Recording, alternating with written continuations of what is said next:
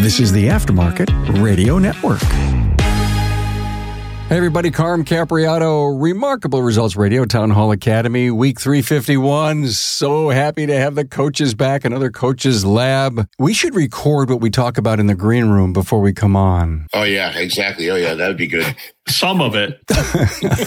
It's always so much fun to have the coaches here. We're going to talk about, are you stealing from yourself? Pretty profound thought. Before we jump too far into this, high fives to our great partners. You know, fixing cars faster, well, that means more money in your pocket. Check in swiftly, provide estimates, and streamline your workflow with Shopware. Enjoy a smooth ride through every step of the day and boost your automotive business with GetShopware.com. And when you turn to Delphi Technologies for your chassis needs, quality is always at the forefront. Material and dimensional enhancements as well as 700 hours worth of salt spray testing goes into each and every chassis part produced. Visit my friends at DelphiAftermarket.com to see over 8,000 chassis parts. Yeah, 8,000 Delphi has in stock. Okay, coaches, Rick White, 180biz at 180biz.com. Bill Haas Performance Consulting at haasperformanceconsulting.com. And the great Murray Voth from the Great White North, RPM Training at rpmtraining.net. Hi, Murray. Hi, Carm. Hi, guys. So are you stealing from yourself? Great topic. Love this topic. It just won't matter. I'll just take $100 here and $100 there. And I guess if the boss can do it, maybe so can I. And can you imagine what the ultimate result would be when it comes to succession and or eventual sale by not reporting everything? And yeah, you can go into a long diatribe on tax issues, and Hunt Demarest, who's on the Aftermarket Radio Network, he's covered that. You don't want to hear from a CPA what he feels and believes about, but you probably want to hear from these great coaches. Rick, is it a failure to report income as a crime? Well, it is. Failure to report income is absolutely a crime, and it is punishable. The IRS does not like you playing with what they could possibly get for money. It's one of those things where it was funny. I was coaching a truck shop and out down in South Carolina, a Class A tractor trailer shop, and it was a wife running the shop, great lady. Her husband was a guest of the federal government. And come to find out 6 months later, it was for tax evasion. So he spent 4 years in prison, and I helped her run the company while he was gone. So it was not a great scene to be in. And I'm going to tell you now, the worst people you want to borrow money from is the state or the government. It gets very, very expensive very, very fast. So you really don't want to do that. I had a shop in Massachusetts reach out to me, a gas station, and he was talking to me about how we needed coaching because he couldn't pay his bills. I'm looking at his numbers and something did not seem right. And I asked him, I said, are you taking cash out? And he goes, oh yeah. And I said, how much? And he goes, about $200,000 a year. And I said, you don't need coaching. You need to make more deposits. When you take cash from the business, you are strangling cash flow. And you end up in a situation where you can't pay your bills. And it's because you're taking the cash because you're concerned about what the taxes are going to be. I think you just said something so profound that it's possible, guys, that we don't concentrate enough on cash flow or the cash flow statement, where the money goes. And I think you brought up something really big. Maybe you'll cover it, maybe you won't. Bill, your perspective on this, what are you telling your clients when you discover this big of a hole? They think that by taking the cash, it prevents them from paying taxes. And it's like, that's our goal. Our ultimate goal is to not have to pay taxes. And our goal should be to be paying taxes. Paying taxes is the reward for doing well. Now, granted, I'm like everybody else. I don't want to pay any more than I should be paying or than I have to pay, but I should understand that I need to pay my share. But if your goal, if your objective in all of this is to see, can I screw the government? It's mine. I should just take it. Yeah, but it's got to be reported as well. I think the thing that I look at is the guy that takes the cash out of the soda machine or, takes a vacation and says, well, I'll write the vacation off. All right. I'll justify that. I made a call back to the shop. So I conducted business while I was on vacation. I'm writing the vacation off. What they don't understand is it's those things, as small as they may seem, that add up. And it's only takes one of those things to raise a red flag to the IRS. And once that red flag is raised, Katie bar the door because they don't stop. They look at it and go, if I figured out that you're taking cash out of the soda machine, there's a pretty good chance you're doing something else too. And we are digging till we find it. Yeah. I've got a friend of mine that went through an IRS audit. They made his life absolute hell. It was miserable for over 4 years. Well, Bill, the IRS is where proctologists go for training. That's right. They're going to find it. No matter where they got to go, they're going to find it. Oh, it's going to get dirty and ugly. You bet it is. And like I say, that friend of mine that went through it, his life was absolutely miserable, just and painful, upside down. I mean, just you can't imagine what it does to your life, what it does to your family. Did I hear they're going to hire 84,000 new IRS agents too? Yeah, I wonder why that is. Yeah, I've had a couple of run-ins with the IRS throughout my life. They were not fun ones. No. Right? They were not fun. I did not enjoy them. They didn't send me a Christmas card. None of it. Did you guys know that I'm fully exempt from ever having to deal with the IRS? You got yours. No kidding. You got yours. Well, ours is called the CRA. But I would imagine it's very much the same. All joking aside, it is very much the same. If I could speak into the cash flow, the risk, we could even go down the path of, like you said, Bill, our share. I mean, I have a good accountant, right? And good accountant said to me once, pigs get fat, hogs get slaughtered. There is some room. There is some interpretation. And you go with a professional accountant and they will guide you. And there are benefits from owning a business. There are, right? There's a few legitimate things that you can expense as a business owner that help you. But I really circle back to the value of the company, the concept of you just haven't created a job for yourself. You just haven't created a place to take money out to pay your personal bills. You're building value. You're building wealth within the company. And had a young fellow the other day, this comes from the business valuation side of things, but he said, for every $1 I take cash out of my company, I reduce the value of my company by $3 because of the valuation, the way they do business valuations, right? Like Bob Ward and those types of guys, right? But the biggest thing I think that I learned in my years from my mentors was the role model. And you said this, Carm. I had a service station. We had a convenience store, car wash, fuel, the whole bit. If I wanted a chocolate bar, I paid for the chocolate bar. If my kids came in and got a chocolate bar, they paid for the chocolate bar. Like their friends used to say when they're in elementary school, oh, you're so lucky. Your dad's got a candy store. And they're like, no, we're not. He makes us pay. And we paid my wife paid for her own fuel at the pumps, right? We paid for our repairs because that way all the staff knew that this is all above board, because then all of a sudden you're a role model to them. Because how many people can steal a chocolate bar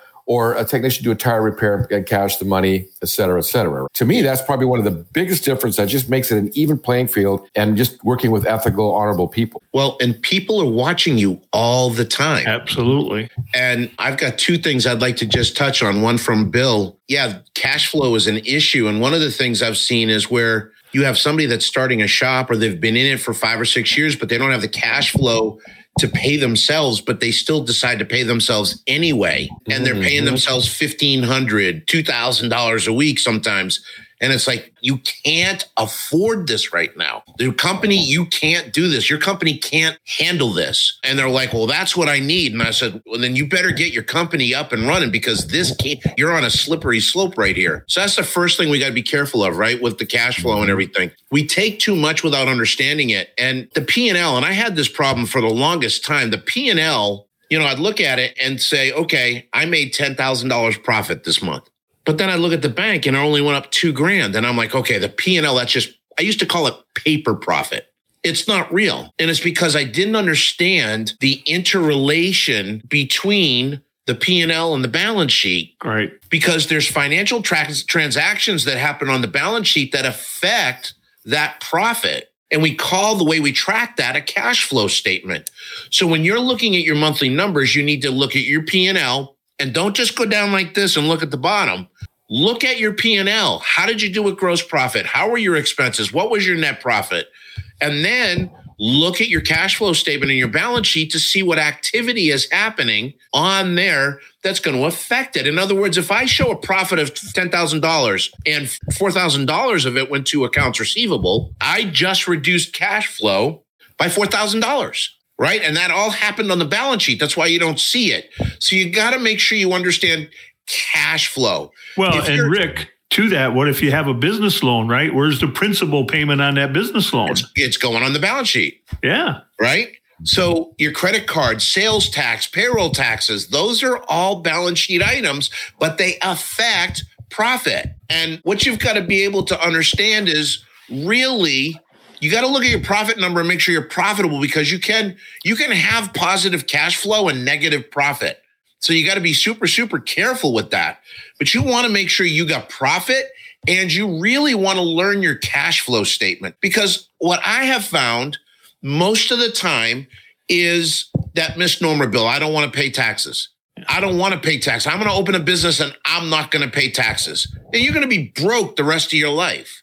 As a business coach, I tell people straight up, first meeting, it's my goal to get you to pay more taxes, because that means you're making more money. The problem is there is such an overwhelming number of shops that are in that really painful period where they have profit, where they got to pay tax, but they don't have the cash flow to pay for the tax.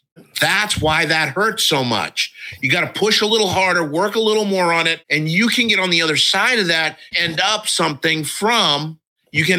something where you can really end up getting profit. Well, that brings to mind that book, Profit First, Rick. Right. I think you guys have all pushed that book pretty hard. I think you can avoid that painful period of that middle place where you make money and now you have to pay taxes by running the program like that book and having those bank accounts where you're setting aside, prepaying the tax already into an account so that you're learning to manage with what you've got and you have that money there to pay. So that's another piece. But something else that you trigger, and Rick and Bill, I mean, brilliant wording, guys, on that whole cash flow and balance sheet. The number of times people say, I don't know where the money went. I say, did you buy any equipment this year?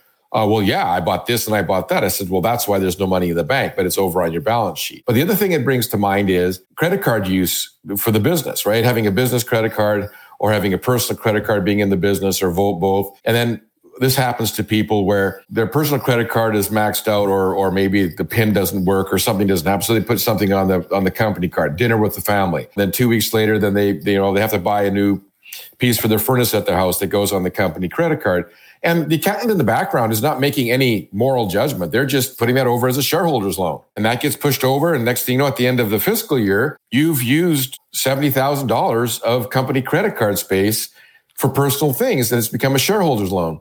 Now, I think our tax laws are similar on that. But in Canada, if you take out $70,000 in a shareholder's loan, you have to pay it within the same fiscal year, or you're paying tax on that whole thing personally as a personal tax. Right. So that's another place where people aren't tracking what they're spending, right? They're not trying to write it off and do something illegal in terms of, they just forget that they bought that thing and they didn't pay that credit card back from their personal bank account. Right. That's well, down here, we call it a distribution. Typically, if somebody buys something on a credit card that's personal, we assign it to a shareholder distribution, which is treated as income outside of the paycheck.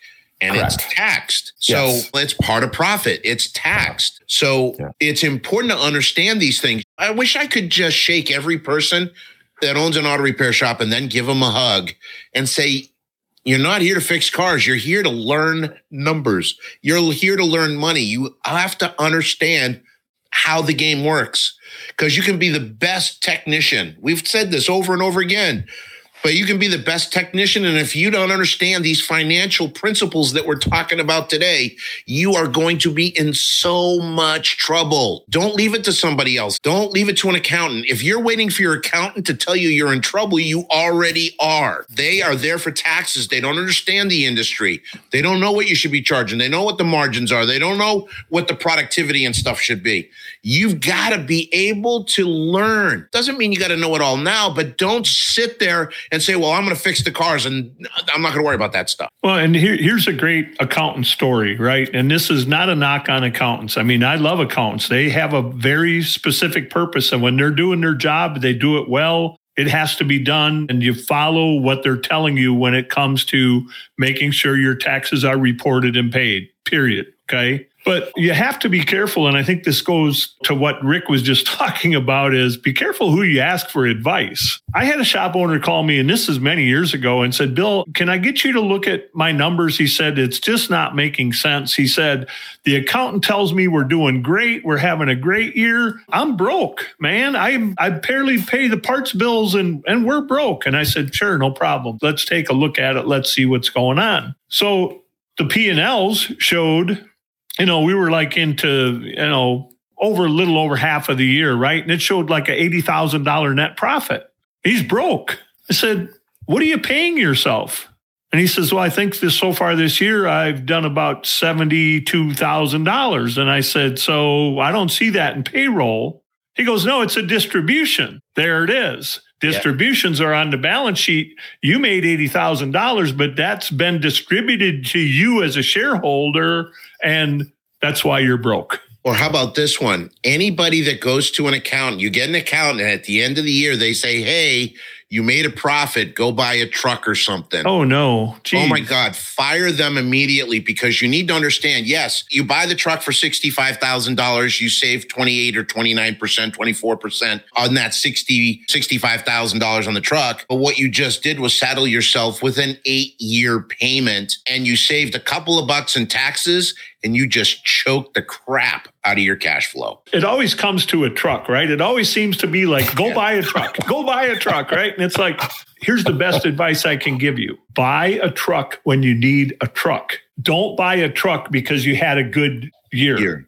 You buy a truck because you need a truck. Yeah. Better yet, buy cash. Transform your business with Shopware, the shop management solution created by a shop owner for shop owners. Shopware gathers historical actionable data from your repair shop in real time, allowing you to boost profits and streamline operations. With Shopware, you can use metrics to instantly improve your parts pricing. Forget about checking a parts matrix. Shopware can do the math for you and adjust parts pricing as needed based on previous sales. Shopware's GP Optimizer allows you to hit your sales targets and boost profitability. And Shopware can take the guesswork out of your operations, allowing you to make data-driven decisions to help your business be successful. And best of all, Shopware can create unified customer profiles even if you have more than one shop. Now that's right. You can have one view for a customer even if you own 2, 3, or more shops. Schedule a free demonstration today at getshopware.com and see Shopware in action for yourself. As the trusted aftermarket brand for over 100 years, Delphi Technologies is by your side for every step of the repair process. The Delphi journey doesn't stop once the parts are ordered. Wherever your journey takes you, our quality parts gives you ease of mind when getting your customer's vehicle back on the road. Technicians know and trust Delphi as a quality brand. Each product undergoes rigorous testing to not only meet OE standards, but also enhance it in each opportunity. From 700 hours of spray testing on chassis components to fuel pumps tested for reliability up to 150,000 miles. And safety and reliability is paramount to help vehicles drive cleaner, better, and further throughout their lives. Delphi is also committed in developing products and services to prepare technicians for the future. Take advantage of how-to videos on YouTube, technician-led trainings, and our technical support line, and more. Turn to the aftermarket parts supplier with over 100 years of OEM trust and quality. Learn more about Delphi. Visit DelphiAftermarket.com. Thank you so much. I love where this is going. Profit First. Murray, you brought it up. We interviewed Mike Michalowicz, who wrote that great book. So many have adopted his theories, his practices in our industry. You're probably not going to see it in your podcast player because it was in 2019 that we interviewed him. But if you go to my website and type in Profit First, you're going to find lots of episodes on it, including Mike Michalowicz. I remember listening to a bunch of Hunt's episodes as he talked about what is an owner paying themselves. And I can't help but say that it was Hunt saying, I want you to take home $62,000 to $65,000. And he says, everybody tells me that's not enough. You got a really big company. And he says, there's other ways to get you the income that favorably helps you in your tax base. Not that you're going to pay no tax, but there's different ways that those distributions are treated tax-wise. And so, again, you got to get someone who is not just going to present you the P&L, take your check and do your taxes, someone who's willing to help you. And I do believe that many CPAs are always have your best heart and interest at hand. But Hunt, in many of his episodes, just go to aftermarketradionetwork.com, click on Hunt, and do some searching on his website. Great stuff there on pay.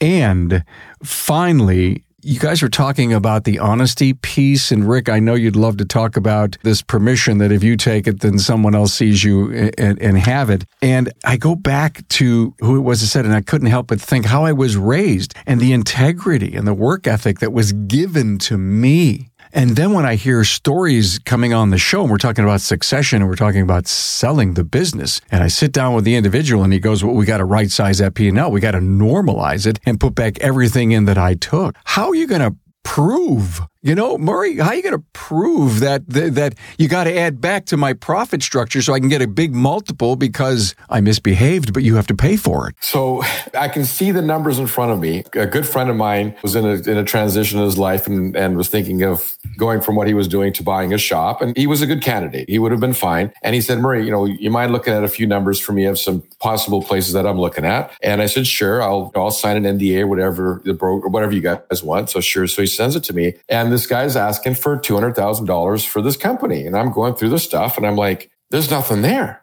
I said, there's $192,000 in payables.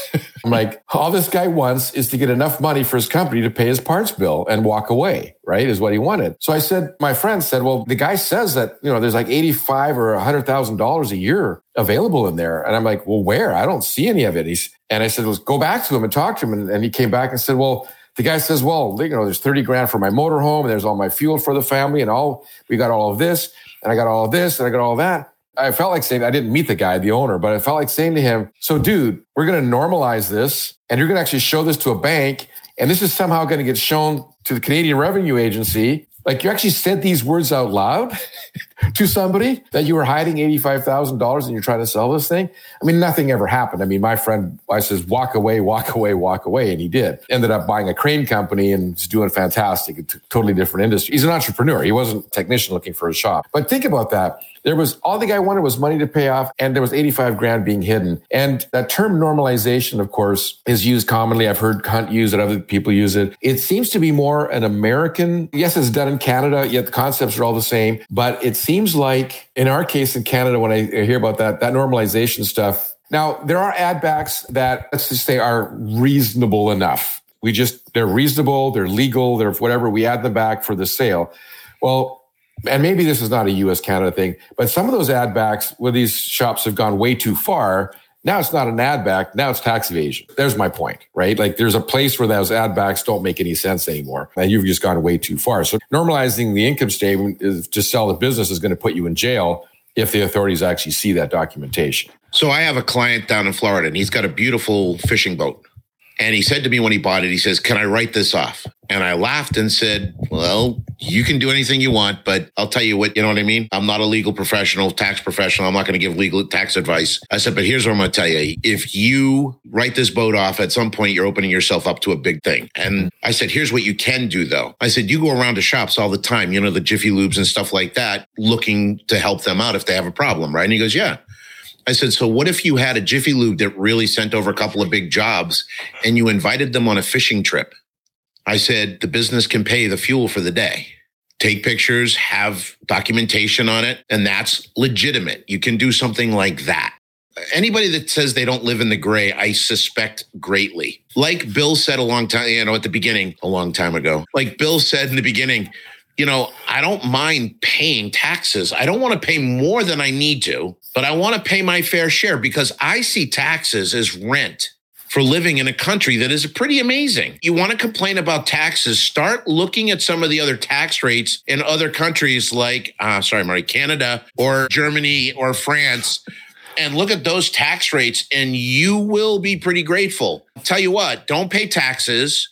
Hire a security guard 24/7, hire a fireman 24/7, hire a doctor or an ambulance driver 24/7, and let me know how much that is a year, right? I mean, it's worth paying the taxes. And, I had a client, he called me up really upset. He says, I'm really mad. I said, what's the matter? He said, I had to pay $50,000 more in taxes than I expected to. And I said, okay. And he goes, it's your fault. And I went, excuse me? And he said, yeah, I said, well, how much more money did you make last year? He said, well, I made $300,000 more in profit. And I said, wow, I want to talk to your accountant. He goes, why? You think something's wrong? I said, no, I want to hire him. Right? 300,000 additional net profit and you're paying 50K on it. I said, I want that guy in my back pocket. He's either working for the mob or he knows what he's doing.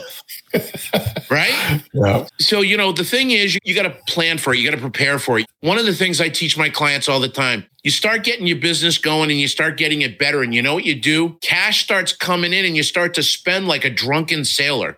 You've got to stop. And here's what you do. Figure out what your tax rate is, right? And it's pretty simple to do. Figure out what the tax rate is according to your P&L. So the way I do that is look at what you paid in taxes, compare it to what your profit says on your P&L.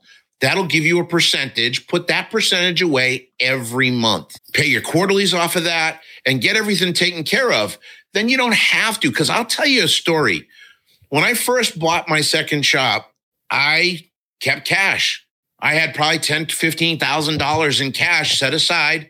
And I was talking to my coach, and my coach told me, you're stealing from yourself and, cash flow and everything else. And I was like, okay, it made sense. And I put all the money in the bank. And thank God I did, because for those of you, we say until death do us part when we get married. When I got divorced, her and her lawyer went looking for cash. They looked at my P&L and said, you should have $100,000 in cash. And I said, fantastic, find it. I'll split it with you. They said, we want you to pay for the audit. And I went, now you're on drugs. So you got to make sure that you're up above board. And the other thing too is, if your team sees you taking cash, you're giving them license to do the same thing. Mm-hmm. Carm, you talked about integrity, and something that's good people steal money.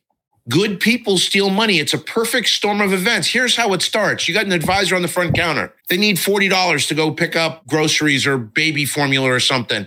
And they say, I'll pull it out of the cash drawer and Rick won't mind.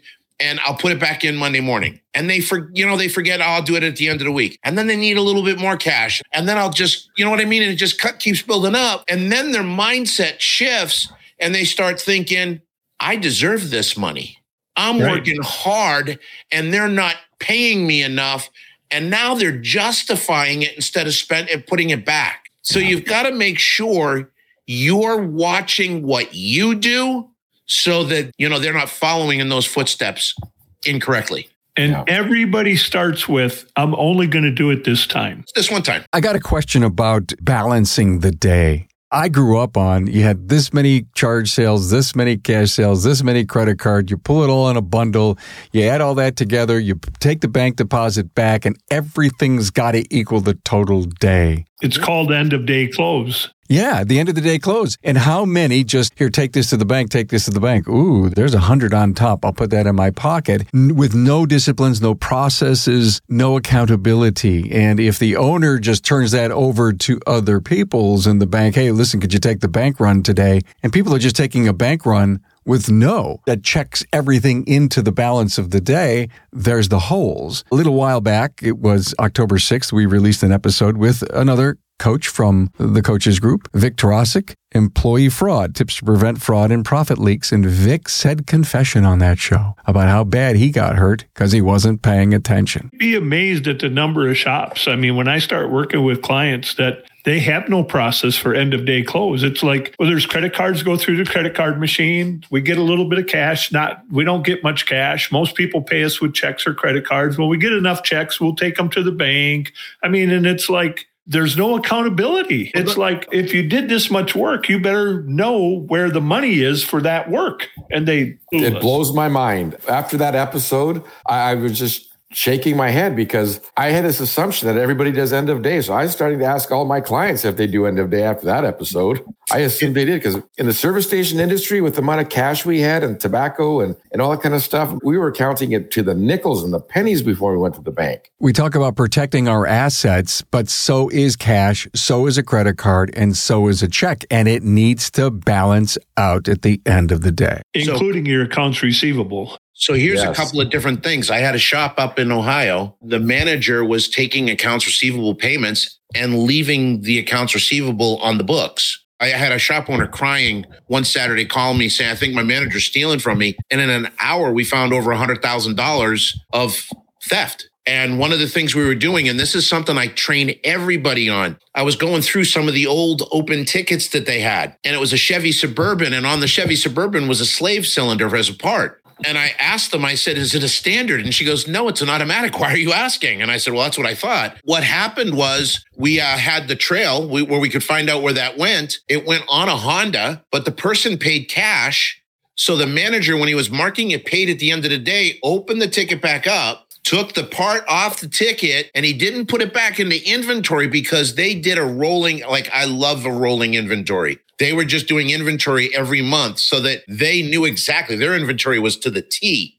So he couldn't put it there. So he put it on an old open ticket. So it's not showing up in inventory. And he closed the invoice and he pocketed the sale of the part and the tax on the part and over $100,000 worth. So you've got to watch where your cash is going. Maybe you're stealing from yourself because someone else is stealing from yourself. Like you don't have enough cash flow because someone's stealing from you. You've got to have these systems and processes in place because otherwise you're in trouble. Here's another one. I found out that if you let people sign checks, like they sign your name to it, and you're aware of it, and they embezzle money with those checks, you cannot press charges on them because you were aware they were doing it and didn't do anything to stop it. Don't give them a stamp with your signature on it. Give them a credit card in their name. Let them purchase for the company with that card. Now you can go after them.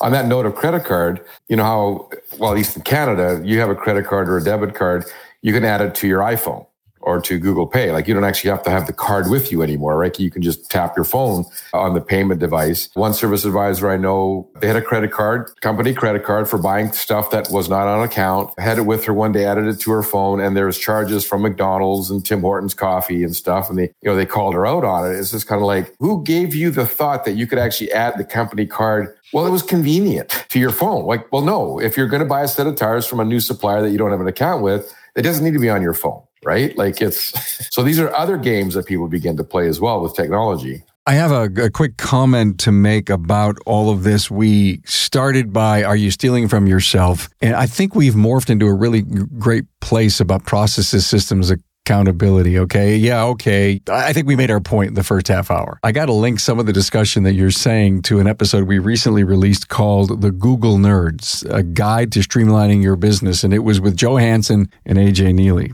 I got to tell you, when they talked about their paperless operation and that every piece of paper is scanned into a scanner, you press a button, it goes to a certain folder in Google Docs, and they live in this world of Google, they were talking about going into documents and typing in a PO number, which equates to the work order, typing in a part number, and every document that would have that, it was OCR, read everything. And if you were looking for a part number that you saw that was in a billing or it was sitting on the floor, you can build the accountability from every vendor invoice, every invoice that it went out on.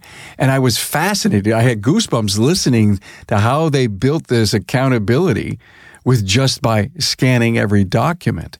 If you were worried about credits and cores and outside purchases from the guys who are doing side work. And don't forget, he said I could charge it. And if we're not paying attention to that, we're not looking at a part number that came in from a vendor and verifying it went out somewhere, you found yourself a black hole. Well, the more that you can build into process and establish that accountability prevents these things from happening. Like, let's start with purchase order numbers. Start with purchase order numbers. Sorry, Rick. Yeah. Simple. Use the repair order as a purchase order number so you can just track it, right? That's all you need. But here's, unfortunately, Bill talked about accountability, but we got to be aware of the liability, right? There's so much you're liable for. And you've got to make sure that it's there. Listen, guys, these were great, great lessons. I have to say that we haven't talked about this often enough on the show. I'm glad we brought this up to the forefront, and I hope we can change some people's habits. But I got a burning question from a half hour ago. You guys are talking about the profit and loss statement. I always enjoyed looking at the profit and loss statement with two additional columns. One of them was the budget, and one of them was to last year. So if we knew that we were going through a really tough year, a good year, a bad year, price increases, we could see that my current, say, heat and light was what percentage over last year and or what it was to the budget that we produced. And to me, just looking at those numbers as a return on sales, they were just numbers. I had nothing to look or compare them to. And I always enjoyed that view. We do exactly that in our business analysis worksheet. We not only have everything, whether it's revenue or expenses, but next to that, we have actually the budget numbers so they can see how they're doing compared to budget. In another sheet of that, we have the comparison of that they can compare every expense category to prior years, and they can see how expenses have grown or reduced if they have been reduced. Typically, they're not. They can do the same thing with revenue, but you're absolutely right. That's when you're really understanding what's happening in the business. Don't take the profit and loss statement as a report card. Oh, I got an A this month, or I didn't do so good. I got a D this month, and then bang, use the information to learn. It's not a report card, and we shouldn't be doing with any data in our businesses. Well, it's dynamic. It's a dynamic thing. It's constantly moving.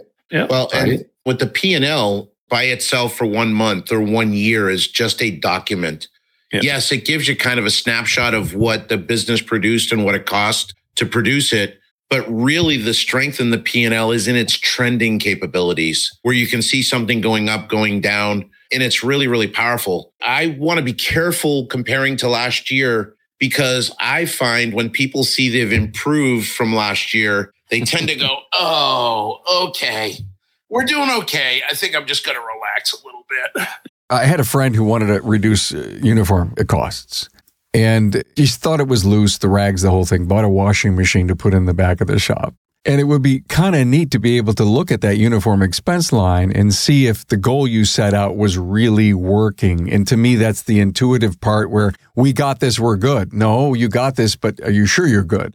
And that's one of the things that I loved to see, where if the team was pulled together and says, we're doing really good here, we're doing really good here, but we're going to look at these particular costs, and then you let the team know how well they're doing, if that was a goal. Absolutely. Well, the other thing that I like to do with the P&L is it's real data. So what are our expenses? And then when you take the expenses, because you know what it cost for this business to function, right? Because you paid the lights, you paid the insurance, right? Everything's right there. Now take that number and then show what sales should have been. Based on that number. Instead of saying, well, I spend all that money and my net profit's really low. It's like, but you're not selling enough. That's what we really have to fix, right? And it's kind of like, you always have to be careful too when people look at expenses in the P&L and go, oh, we better start reducing some of these expenses. It's like, you will never reduce expenses to profitability. You increase sales to profitability. Or gross profit. So we started out, are you stealing from yourself? Please give us a really quick summary on how it affects, of course, succession or selling. Bill, Rick, and then Murray. The selling of the business is, unfortunately, when a lot of people find out, and they find out too late, the impact of stealing from themselves, because all of a sudden they have a very low valuation of the business. And then they have to try to convince somebody to pay them a lot of money for the business because they have all this, seller discretionary income or the add-ins. And it's like, folks, it's too late then. If I'm a buyer and I'm interested in your business, that valuation is based on what I can see and what you can prove. And you can tell me all the stories you want about the extra cash. I'm not buying it. Yeah, no. I was just at a seminar by an expert on this, and he said businesses usually sell for 4 reasons. 1, a death, 1, extreme illness, 1, a third, a divorce, or 4th, it was planned. He said 90% of the time, it's not planned.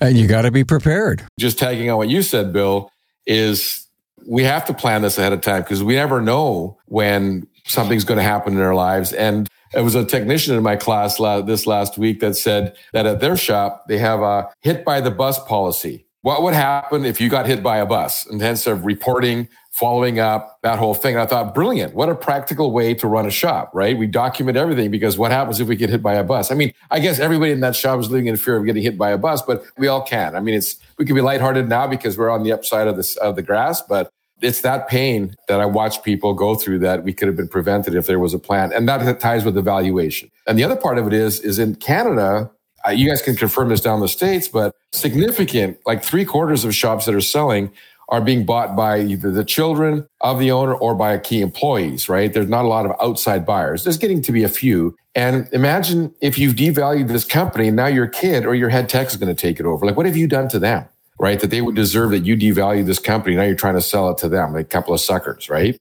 So that's another whole way to look at this thing. Great point. Thank you so much. Final word, Mr. White. There's a path to owning a business, and you start out as chief everything officer. You're doing it all. You're doing the bookkeeping and the writing and the selling and the fixing and everything like that a lot of times. And then we get better and we get to the point where we have employees and team members and they're doing stuff. And we think when we start to get paid well, that that's the end of the journey, but it isn't. It's the middle and you get stuck there. Your job as a business owner is to get it so that business owner is not only just a legal entity seen in the eyes of the state and the government, but to actually stand on its own without you. You can't do that when you're stealing cash. You can't do that when you're thinking that you're getting paid and it's a paycheck.